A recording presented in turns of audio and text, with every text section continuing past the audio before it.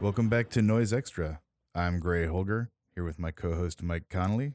Hello. And today we have with us Jim Rose from Lusuria. Hey. And Jim picked one of my favorite artists and a record I hadn't listened to in some time. So I was really excited when Mike told me what Jim had picked. They've been in communication and scheduling this. And so today we listened to Crawl Unit's After Music from 1994. And what an incredible listen that was.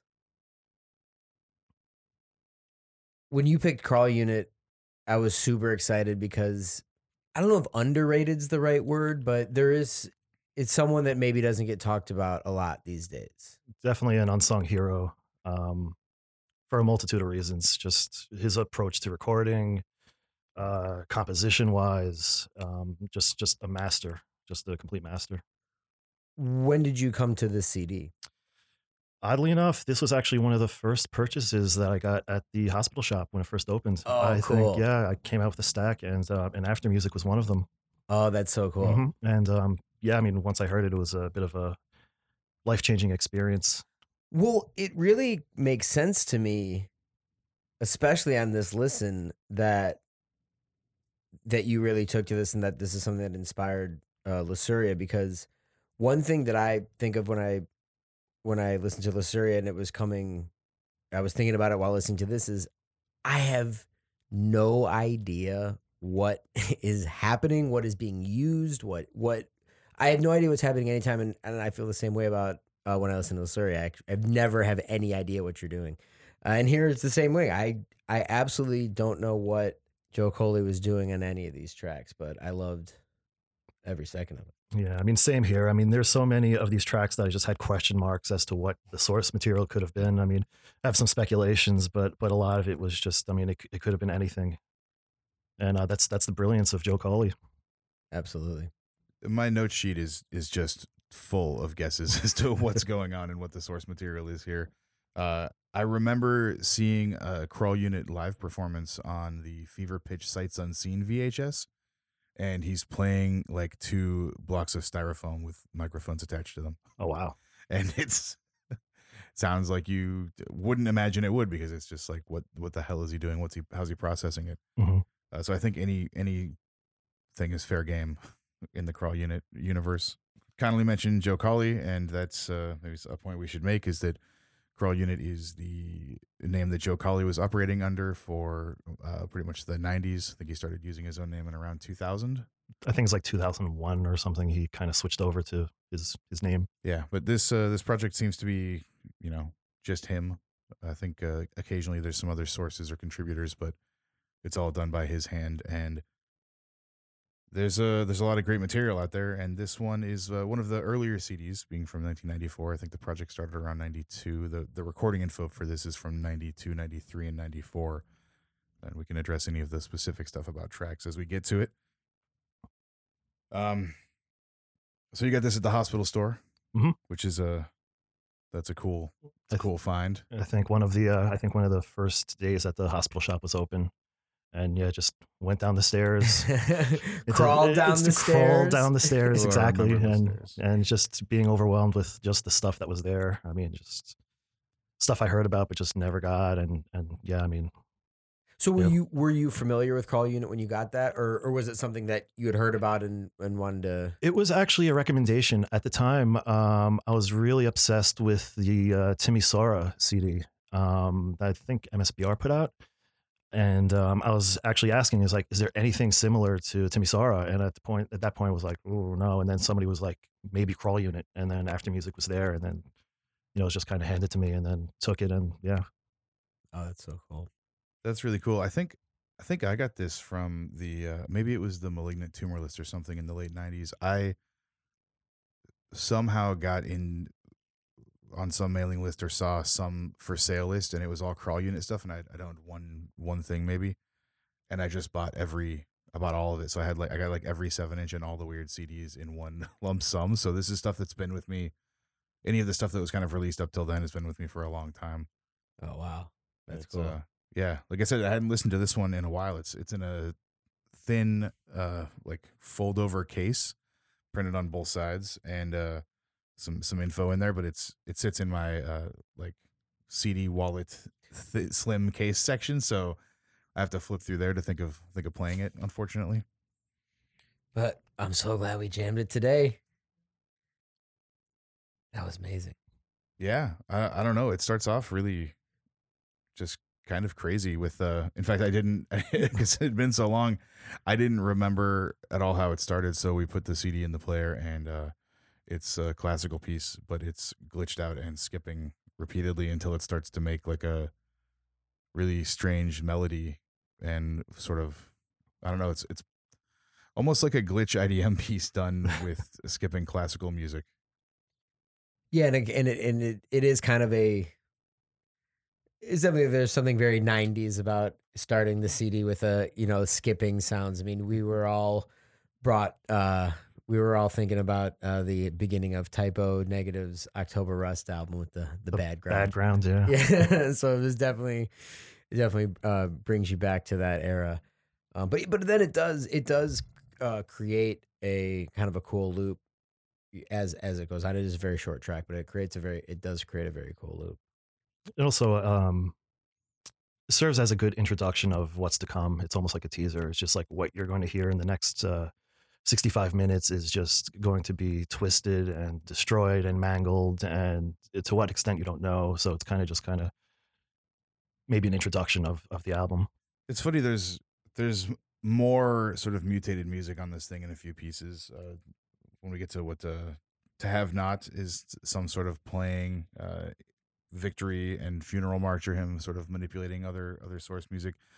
Precedence, track 10, is credited in here with covert audience recordings of Capote Musique and Illusion of Safety and Borbedo Magus. So there's like some sort of just like room recording of live sets of those bands being manipulated into like this mass of noise. There's nothing identifiable in it. The whole CD kind of goes along like that, where like you're pulled into this, like there's a weird melody or there's just some sort of strange loop.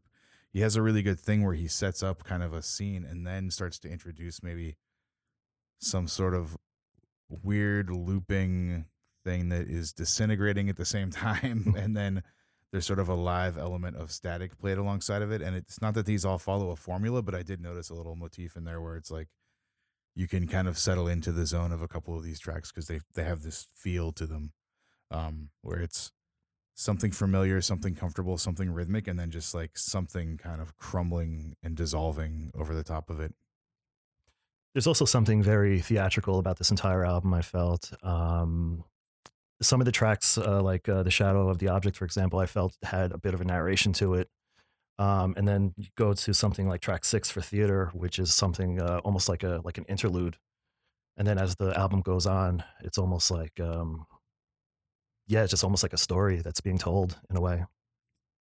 I really enjoyed the Shadow of the Object. It felt like we were in the shadow. There's sort of these massive kind of friction. I don't want to say abode because it doesn't sound like that, but it's sort of like things are on the one thing he rides really well, and he does it in this piece, is sort of the edge of feedback, where some sort of object is mic'd and just on the precipice of feeding back, and he can bring it to it with some sort of like friction or movement or whatever, and then kind of dampen it and control it. And so everything feels like it's about to fall apart into kind of like just a single tone kind of mess, but it's just peeking its head over and then disappearing again, only to come back like when he wants it there. Actually, that you mentioned the feedback is a lot of these tracks are just like loaded with feedback. And I actually wrote down that he is the master of feedback because he's almost approaching feedback as something expressive, almost as if like he's playing a musical instrument almost in a lot of these tracks. So it's not just like, feedback for the sake of killing your ears. It's just like there is something subtle, there is something creative about what he's doing with the feedback. And it's like that with every track. And yeah, he's a master when it comes to just working with feedback. Shadow of the Object definitely was kind of the first real standout. It's the third track. It's the longest track on the album. And yeah, it just has that great slow burn, empty, growing feeling, growing dread. There's a lot of dread throughout this album. Definitely. Yeah, there's so much tension and dread throughout. And I really was feeling the same way as you, Jim, with the idea of there is this almost storyline going throughout, and the one thing too with one thing I kept kind of thinking with a lot of these tracks is I didn't want them to end. Like I felt like a lot of the tracks could have just been an hour long album on its own right, and Shadow of the Object was one where I was like, just keep going, we don't need to end, we don't need to wrap this up. I'm with you, the whole time. A lot of Joe Colley's tracks just have this ability to just suck the listener in, and you're just you just don't want to go. You just don't want to let go. It's like you're into this other world, and you're just kind of a part of it. And yeah, he's great at that. And the Shadow of the Object, actually, there's something Lovecraftian about it almost. Besides the name of the track, but also just how it starts off, this like really cavernous ambient type of beginning, and then as the time goes on, the feedback becomes increasingly louder. The track itself just becomes more menacing, louder. The clashing kind of could represent kind of like the object, whatever that may be, and then at the end, the object just starts to retreat as the track becomes quieter and only just hints at a return. It's like a classic horror story, really. Just like, all right, so you think that the villain is dead, but is he really? Right, and that's right. kind of I was also reminded of being in a car wash with this one, with sort of the way the sheets hit and like yes. the different pieces of the car wash like come and like slap onto your car as you're going through, because that sort of happens. There's a lot of friction in this thing. A lot of like things start just getting rubbed against, for lack of a better term. I have the word whetstone written down because that really felt like it. I was also reminded of one of Joe Colley's contemporaries, Damian Romero, in this piece, where I know he'll use like microphones placed on the floor and maybe some sort of, working with the feedback and the resonance in the room to create this sort of, again, the edge of feedback and this sort of like shaking mass that happens. And this piece reminded me of that, certainly. And I agree with you, because Joe Colley, even in the previous track, Soul Virus, I have the suspicion that he does work with mic placements, different locations. Like one location, I think it's like either he's in a sewer or in a cave or like who knows what, but he's definitely working with like another tank. But you could tell there's some sort of mic placements going on, and what he's doing with it, you don't know. The first two words I have in the song for my notes for Soul Virus are sewer cavern. Nice. Mine was empty basement filling with water. Totally. Like you hear the pipes going, and definitely. Yeah. It's like the Beyond to go to the horror. Absolutely. Yeah. Joe the plumber. And then to cut out of that, though, we go into To Have Not, which is a strange break from the sounds we've heard already, because it's this sort of guitar, auto harp, some sort of like tapping, strumming. So there's a rhythmic element to it. But there's a tight delay on like some of the notes. So you get like a weird kind of not sure when to expect something to ring out a little more. And then there's the hollow tones of his like weird feedback manipulation kind of growing and moving under it. Yeah. And it's hard to tell if it's a loop or if he's playing some of it, or if it's both, maybe a loop and then he's playing over it. I had pictured him playing the whole thing. Seemed like a couple takes of playing some stringed instrument or even just an object, because there's a tonality to it. There's some kind of notes being played, but it's not any sort of like a musical melody. Absolutely. It's definitely not sampled. He's definitely performing it. But the beautiful thing of Joe Colley, it's like, you might know what the source is, but what is he doing with it? Because like Right. I put down like, maybe it's palm muted, maybe he's actually hitting the headstock of the guitar. Like you don't know. Like, and he's definitely working with delays. But part of me actually wonders if this is like Joe Colley's interpretation of making a music box. Like he's creating his own music box for this particular track. Oh wow. I love that idea. I'm gonna go with that.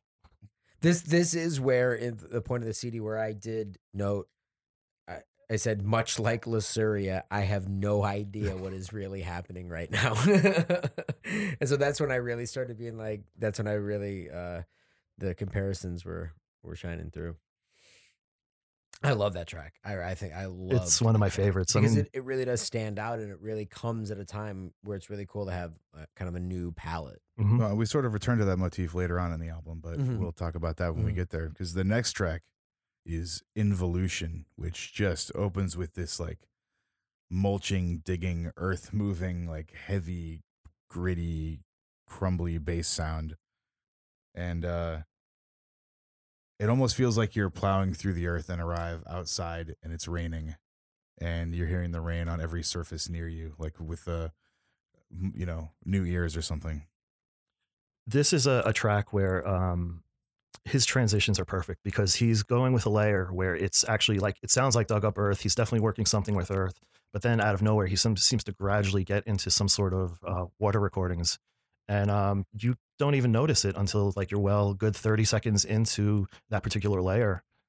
Um, and this track is loaded with that. It just goes seamlessly into these different layers and different just different areas. I felt like I was seeing like rain hitting different surfaces in some sort of like degraded close up montage where you would just sort of, or they would be sort of panning around and focusing on different elements because you're hearing this, but it's changing in these strange ways and it's giving you a sense of space or depth to the piece that's really interesting. And it it does start to sort of loop and become something, but like you said, you don't notice it happening. All of a sudden you're just sort of, you have this sway to the piece that wasn't really there before. Yeah, I mean, I felt outside. I was under a metal awning with the rain hitting on it, smelling the rain, smelling the dirt. Hey, this is such a cool track that it brings all this out. So the title Involution, there's a couple things going with this whole album. As our research assistant Tara was digging into it for us. And so the name of the record is After Music, and from the cover, it's kind of an abstract red blob, which is a good chance that is placenta, aka afterbirth. And so this is something that might be going through this album, and the this track is called Involution, and the term involution is it's the shrinkage of an organ in old age or when inactive. AKA that's what happens with the uterus after you give birth. It shrinks back after it is no longer active. And as we look on the inside, we see a drawing of a baby in a skeleton pelvis. So there's something to do with birth, with afterbirth, with um, going along with that theme. So involution. Then we come to the piece for theater, Struggle. And this is the first piece on the record to acknowledge some source recordings by Jay Boring, D. Chandler, and L. Scarrott, it looks like. Maybe It's got T. Scarrott. It's really great, like early '90s, like type. I love the way that looks. Yeah, the liner notes are I definitely love the way they look. just done on an old computer like processing thing. It looks really Yeah, really proper. And Yeah. if you've seen any early 90s CD, like noise CDs, you probably know exactly what we're talking about. And this was like I was reminded of those recordings of Native Americans, like folk songs, and the voice in this hit me like that, but distorted. It's sort of this like almost chant, ritual, spiritual sort of chanting going on, layered and distorted, and then there's just kind of a nasty tone going through it too. This is also the track, the first sign of any tape manipulation, at least that I noticed. It comes right here. I mean, he definitely employs it much more throughout the album, but this particular track, that's where I noticed a lot of tape stuff being used. yeah. I was getting that with the weird warped vocal Mhm. manipulation loops and stuff like that. There's also a lot of like just probably the most amount of tape hits on this piece. Definitely. It's a little thus far on more- the album. It's a little more in the red that we've gotten so far. It's a little kind of. It's a different palette than he's been working with so far on the record. one thing I noticed also is like there are some like feedback like blips and loops, which was on this track and the previous track, which could have been like a happy accident, I guess. Like normally, like let's just say if I was working on a recording, that's something I would edit out. He keeps it and he goes with it, and it just works. It works beautifully. It just kind of just between all of the layers, it just kind of somehow just makes it work. It almost settles into almost a groove at points. Yeah. You know, there's points where I found myself kind of, you know, nodding my head to it. It sounded like something metal being hit at a point, and there were also I have drums in quotes written in my notes because it really did feel almost like some sort of like weird drum loop going under it, but it's cut up. You can hear tape splice or something, so there's these Definitely. weird pops in it. Maybe it's a loop comprised of several different snippets of tape, and it sounds really weird. It's glitchy and like kind of off kilter. The next track, Funeral March, the way when that started, I just it was just kind of wow. Like, Oh, yeah. This is what I want to hear right now. And again, this is one that could have just gone for an hour to me. Like I did not. This is one of the best tracks for sure on this record. Certainly, it sounds like a slow down LP. I actually wrote down slower always means bleaker, and it's probably the bleakest of the tracks Yes. on After Music. But it sounds like, you know, you're in you're out in a funeral in the rain, just, you know, rain's pouring down and it's really just murky and just nasty out. And I think a lot of the actual like the record pops and stuff like that kind of add to that atmosphere. Yeah, the rain is like this sizzling, crackling, tearing sound. It's Mhm. not quite rain. It's all these other almost familiar sounds that don't make sense in the way that you're hearing them. And it's so cool. I heard a radio in the background and maybe like a distorted cymbal being hit at some point. There was a point where I was thinking, I was like, is there a band? Am I hearing a band? That's what I was thinking, and then try to figure out what the band is. Yeah. Fuzzy cymbal loop band underneath is something I've got here in my notes. Yeah. I mean, this track is just atmosphere upon atmosphere upon atmosphere, just building on top of each It's other. very narcotic. It's just Definitely. it settles in, and it is this funeral march, but he's playing with it too. So you get these weird shifts in tone in it, and it really had me entranced for a full 6 minutes. Definitely, and it actually kind of sets a precedence for the next two tracks, I thought. Yes. Like a precursor. Yeah, if this one on the next to the track title, it's you know, on the note sheet I have the track number and the track title, and I just wrote plus static after funeral march because that's really what it was, is like a Yeah. funeral march and this weird static that he uses. And the next track is Victory, and on that one I just wrote Crawl Unit plays Victory because it sounded like he was jumping a needle or making a tape collage of some other piece of music and then fucking with that. It felt very nostalgic to me. It felt very much of the past to me. And sadly, this is the shortest track on the record because, again, I just didn't want it to end. This is one I actually wrote down. The Taste of Victory is short and sweet because it's actually really just, you know, a great track, and it's aside from the intro track, this is the shortest track of the entire album. Oh, right. Oh, right. Yeah. Yeah, the intro track. Yep. But I like that. I like that. It is short and sweet. But it kind of sets the theme of the entire album, where just, you know, the idea of something very bleak, something very not quite depressive, but just moody, Yeah. I guess. I mean, that is interesting. I agree with that as far as I didn't get a depressive feel from this, but bleak, yes. So there's something to that, you know, where somehow it doesn't come off as depressing or depressive. No, there's nothing sappy about this record by No, any there you go. stretch. Yeah, that's what it is. There's nothing sappy. Am I wrong, or was this the one dedicated to EBN Ozen? I'm not sure. Yeah, track 8. So this was this one has a apologies to EBN-OZN. Did I get that right? I did. Eben Ozen and a Japanese synth pop group. What was it? A what? New York City.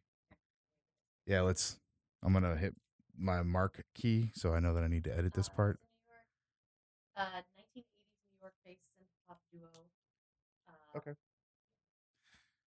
So this one has a note in the liners that says apologies to Ibn Ozen for track 8, and there's a 1980s synth pop duo from New York, so maybe he's sampling something of theirs in this track. Maybe Victory is one of their. Maybe Victory contains some of their music. But what happens after Victory? You get lost. Loss.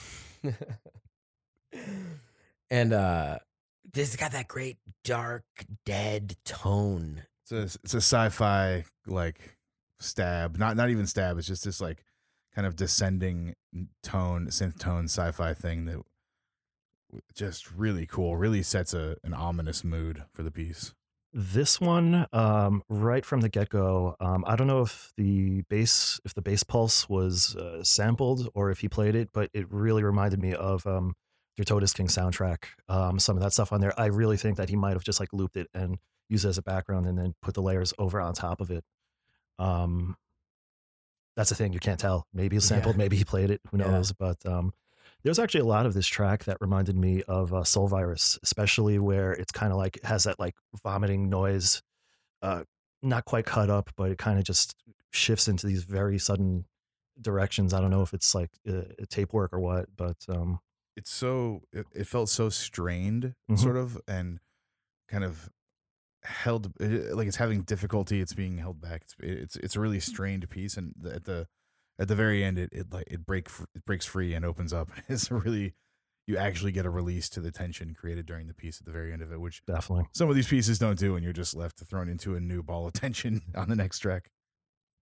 And the next track is Precedence version, and I didn't see where the other version of this might have been, but maybe it was included on an earlier tape or without a title or something. This is the one that includes the covert recordings of Illusion of Safety, Borbetto Magus, and Capote Music, and I just wrote By the Sea down for this one at first. I really felt like we were in some sort of like beachside amphitheater, and all these sounds just start colliding. You hear the tape manipulation. There's some weird shifting tone. There's a lot of dead space, and that could maybe be from the audience recordings of those shows. It's like a barren amphitheater. Yeah. Cavern sound, weird noise washes that fade in and out. And it's really just sort of like him manipulating through all these sources. You get this weird collage that has a tone and definitely feels like a cohesive piece, but it takes you all over the place through the 7 minutes that it runs. Yeah, this one for me was by far the harshest track on the entire album, because this is the one where he's actually working with the scrap metal. It's creating an impact. He's actually hitting it. And the one thing I noticed is right when he does the first hit of metal, all of us in the studio kind of like did a double take and a jump back a little bit, because it just comes out of nowhere. It's very surprising. And the entire track is kind of like, I put down Blinding Noise because it was just something about it that's really what is that great, like kind of sharp swirl ending to it with the metal, and yeah, there was a point where everyone did kind of get knocked awake, or not that we were asleep, but we were, because it is very, my eyes were closed. I was kind of just getting into all the sounds, and all of a sudden it's like, whoa, oh my God, here we are, and kind of also going with the, scenes, cinematic quality to these. I was taken to the movie Stalker, and that's where I felt we were. I felt we were in the zone. In the zone. Yeah. That metal has this almost like train coming down the tunnel, screeching on the rails sound to it at times. Definitely. And it's with the kind of cavernous nature of it. I was almost like, is this a field recording of a train? But it doesn't have that telltale like train on the track sound. It just has the kind of the scary tunnel atmosphere and the squeak of it. I was actually thinking the same thing. There's one thing with this track that I think it's like the final 30 seconds. I don't know what reverb he's using, but I'm like super jealous. It was just like incredible whatever he used. It was awesome. And then we come to the 11th piece, Seeking, which is another piece of the sort of strumming, tapping nature of the 6th piece. The 4th piece, to have not. Yeah, yeah. So I really, really loved this. I love the way it came in, and again, it was just, where is he taking us with this one? Like, where are we gonna go? That's kind of the thing with all these tracks. It's kind of like you were saying, there is this when they begin, it is you don't really know where you're gonna be taken with all these, and this one is right there with it. This one is the one that reminded me the most of maybe another act in a way that I wouldn't ever say Joe Colley does, but I was thinking of like Jandek during this piece, Oh, wow. like this sort of like weird loner bedroom folk thing, but this is the abstracted private noise tape version of it, where it's like there's a weird melody. This is kind of a song, but then there's this like kind of backwards creaking, scraping kind of sounds going on throughout it, and it keeps getting noisier and noisier. I thought of like metal fatigue, but it also just felt sort of like a folky piece to me. Like it wouldn't necessarily be out of place on a different record from someone that predominantly plays like a weird guitar or something. Definitely, because that guitar in the background, you could tell it's playing something, but what you don't know, because the other layers are kind of just weaving in and out of that guitar layer. So like you don't know what it is exactly. But this is also probably the most menacing of the tracks, I thought, because Absolutely. I mean, you have the title "Seeking." It's like, what is he seeking? It's like it can't be good because you start hearing laughter. It's so it's definitely something evil. Again, it's kind of like the more horror tale side of Crawl Unit. Yeah.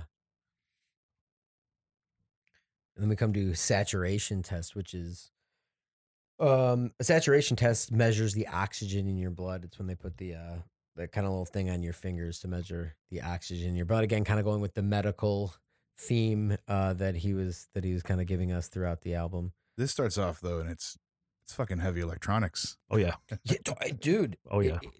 It is super heavy electronics, and it's just those empty heavy electronics that just keep building on top of each other as Yeah. it's growing.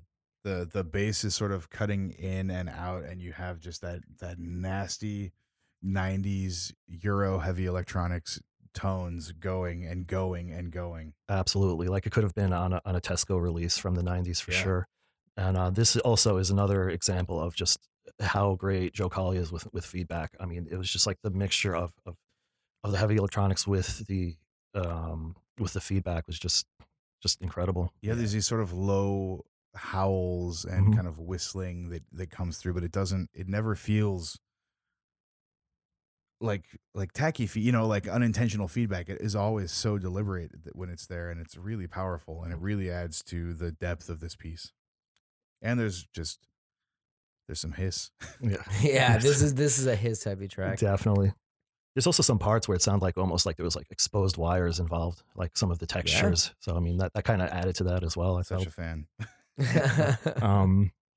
It's funny with the saturation test. I didn't realize till after we were done listening to it, but it actually makes perfect sense to end the album like this because the track becomes quieter, it becomes more spacious. There's less going on. It's kind of like the loss of oxygen equals death, and that's the end of the album. Wow. Whoa. Great. That's great.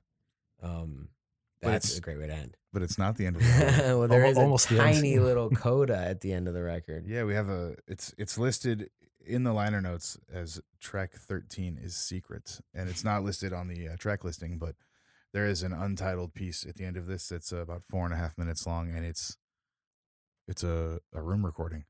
It's the tape machine was left on. I'm packing up my equipment or moving a couple things around and going to get a drink of water or something. It's really empty, dead, voyeuristic, like peek into after music. Like it's literally after the music on the record. So Couple other things about this album. On the inside, there's some liner notes that are credited to Joachim Ernst Banner. Oh man, I'm again the worst name pronouncer of all time. I will always apologize for that. But the person who's the quote is from someone who is a Rajneesh follower, and you may have seen that documentary on Netflix, The Wild Wild Country, but that is the Rajneesh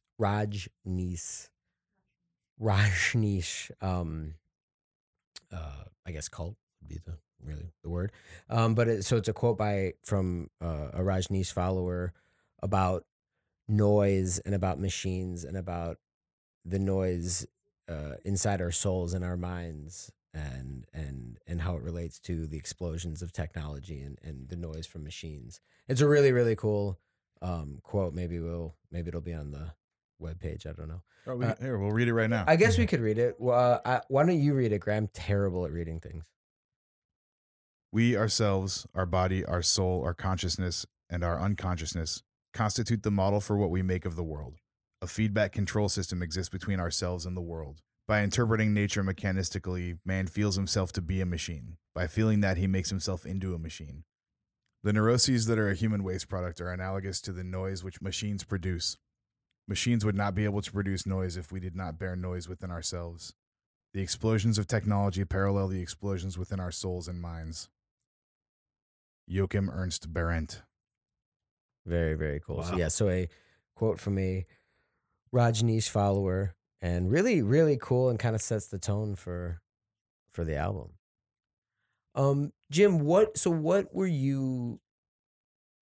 I guess what kind of brought you to noise, to the point where you're going to pick up a Crawl Unit CD in the Hospital Store? Your first trip there. I mean, where did you kind of get your start? My start came, I guess, from I would call it the black metal background, backdoor. A lot of the '90s Scandinavians were having side projects like Dark Throne had Neptune Towers. I love the Neptune Towers stuff. There was Aghast. There was, who else was there? MZ412, stuff like that. And at that point, I had no idea what any of that stuff was. But being a completist of the metal world, I just wanted to see what was going on. And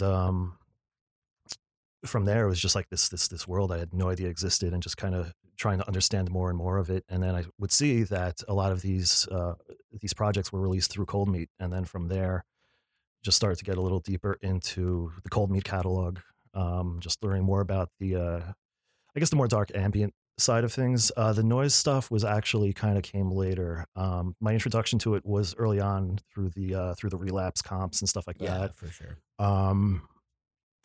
Completely couldn't make heads or tails of it. I didn't know what to make of it. I didn't say it was like good or bad. It just didn't know what to make of it really. So it wasn't until like I would be introduced to like say Brighter Death Now, where there was like more of a context, where there was more of a listenability to it. And then as time went on, then I would understand a lot of the harsher stuff, a lot of the more Japanese stuff.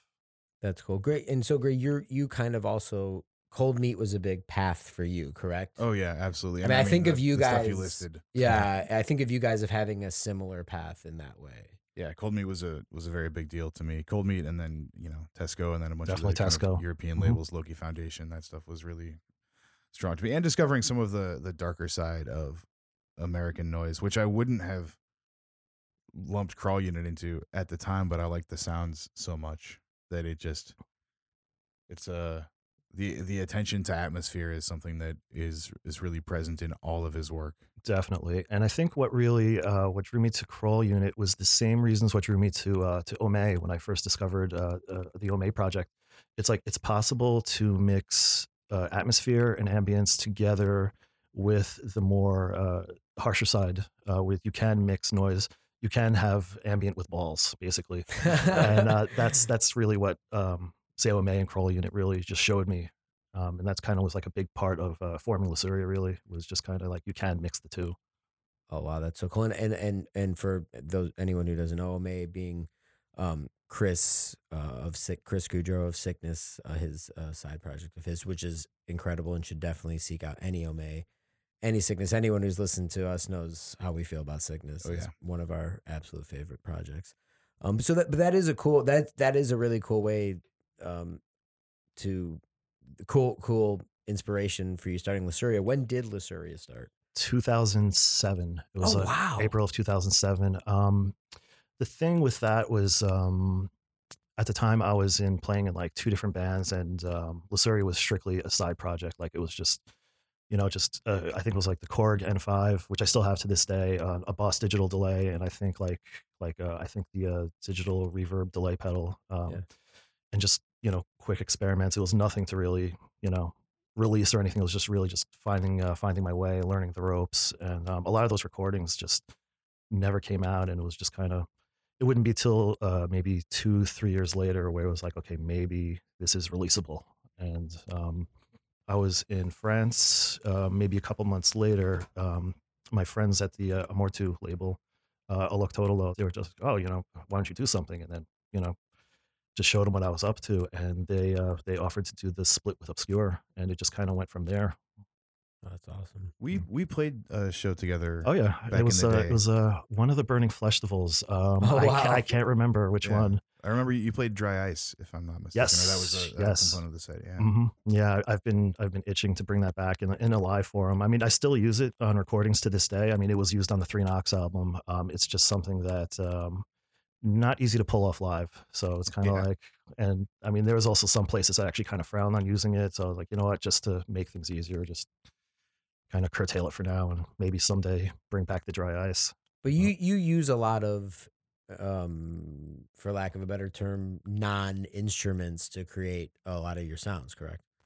For me, ambient music is kind of the source of is kind of like the art of atmosphere creating. So I think it makes more sense to find just common objects and try to get an atmosphere out of it than say like a synth preset or something. So I think there's a lot more interesting sounds to be made from, say, like a contact mic to a can, or just y- anything like that. Just field recordings. Just find a way to manipulate them, and it just makes for a more interesting listen. I kind of felt that was, even as an artist, I felt that was more of a challenge than, say, just sampling stuff, or just being a keyboard project or something. Well, I mean, in my mind, you are the kind of the modern master of that style. And listening to this Crawl Unit CD today, he was definitely the master. And back in the 90s, but still is going. I mean, Jim was doing research leading up to coming here for the interview, and he sent me a footage of Joe playing. I mean, I think it was like this year or late last year or something like that. I mean, it was current. Yeah, it was a festival from 2018. I think it was from the Czech Republic, if I'm not mistaken. Yeah. But And it was awesome. yeah, I mean, he still has it. He still has the chops, and it's just amazing that he's still at it, but just hasn't released anything in a long, long time. But it was very. I was actually very happy to see that clip, which means Yeah. that he's still at it. And Yeah, yeah, it's great. Well, man, Jim, thank you so much for picking this album, because it was a real revelation today, I think. It's just great to revisit this album, and just still reveals new things after how many years of listening and having this album. I feel like that's really true of Crawl Unit. Like you can put on Proprietary Acoustics or The Future in Reverse or Stop Listening. Also all great titles. Crawl Unit versus Silence. Like there's so much great stuff out there to hear, and every single time I put one of those records on, and including this one, you're just like, I forgot how good this is. This is, I forgot how many layers there are. I don't remember ever noticing that thing in the way I'm hearing it now. And it's kind of, the way in which we sit and dedicate time to just focus and listen to these records, Crawl Unit kind of always does to me when I put on one of the records, where I just hear, I get sucked into it and hear something I hadn't noticed before. It's one of the strengths of a really diverse palette. And it's funny when it's really easy after the fact to be like, oh, okay, Jim picked Crawl Unit, and I can see a straight through line from Crawl Unit to Lasuri, like stylistically, and how varied your albums are, and some of the sounds you use, the sound sources and composition. But I don't know that I would have said that a month ago before I knew you picked this record. Right. But, a little bit of hindsight, and it's like it makes perfect sense to me that this is something that you got kind of early on, and or before sort of starting Lasuri, and was something that was an important thing to you. Definitely. I mean, all aspects of his recording, even the drone recordings, I think it's everyone gets what they deserve. I mean, that was a huge one for some of the Lasuri drone tapes. I mean, he continues to be an inspiration. I mean, he's just a great artist all around. And That's the one on Yeah. Crippled Intellect, right? Yeah, I can't it remember. is. Like, It okay, is. Yeah, Yeah. cool. And it's funny you say that, Gray, about because I had mentioned it to a mutual friend of all of ours that Jim had picked Carl Unit, and he's like, "Whoa, I would have never guessed that, but that makes total sense now that you say it." So yeah, it's such an interesting project. Again, it just keeps revealing itself as the years go on. I mean, this is 25 years old. Yeah. That's awesome. Just as listenable today as the first Yeah. time I heard it. that's the markings of a great master, of an artist. So I do want to, he did not ask me, but I am going to plug, if you are hearing this when it comes out, Lusuria is doing a European tour here. It'll probably be, when this comes out, it might be happening the week. We'll see when it comes out, I guess, but, check it out. He's doing a really cool European tour at the mid to the end of June. So if you're in Europe, it's a mandatory that you go see Lusuria. Also, a new album, Three Knocks, Mhm. out And- now on Hospital. And I think you can maybe still get Scarlet Locust of These Columns on Yeah. the CD, Mhm. which I can highly recommend, as I've listened to it about 30 damn times. Yes. I wish the Digipack weren't matte white because I'm getting my grubby fingerprints all over it. But, That's Yeah, That's- both Scarlet Locust of These Columns CD and the 3 Knocks LP. You are ordered to purchase those. So Scarlet Locust is definitely one that deserves its own podcast, because the stories behind that entire process would definitely take a good hour or two, because Okay. there's so many crazy stories behind it. But well, you're in town for a couple days, yeah, right? so we're gonna keep you hostage, and so we might be doing that. So, well, thank you, Jim. This was amazing. oh, thank you. Yeah, And, thanks so much. cool. You've been listening to Noise Extra. Noise Extra is brought to you by Chondritic Sound, home to noise artists for over 17 years. By Verdant Weapons, maker of quality contact microphones and noise devices. And by our Patreon subscribers. Thanks so much. You can find our Patreon at patreon.com/noiseextra. Find us on Instagram at noiseextra or on the web at noiseextra.com. 1 E in all of those. We're also on Twitter at noiseextra, but with 3 A's. Thank you for listening to us and to Noise.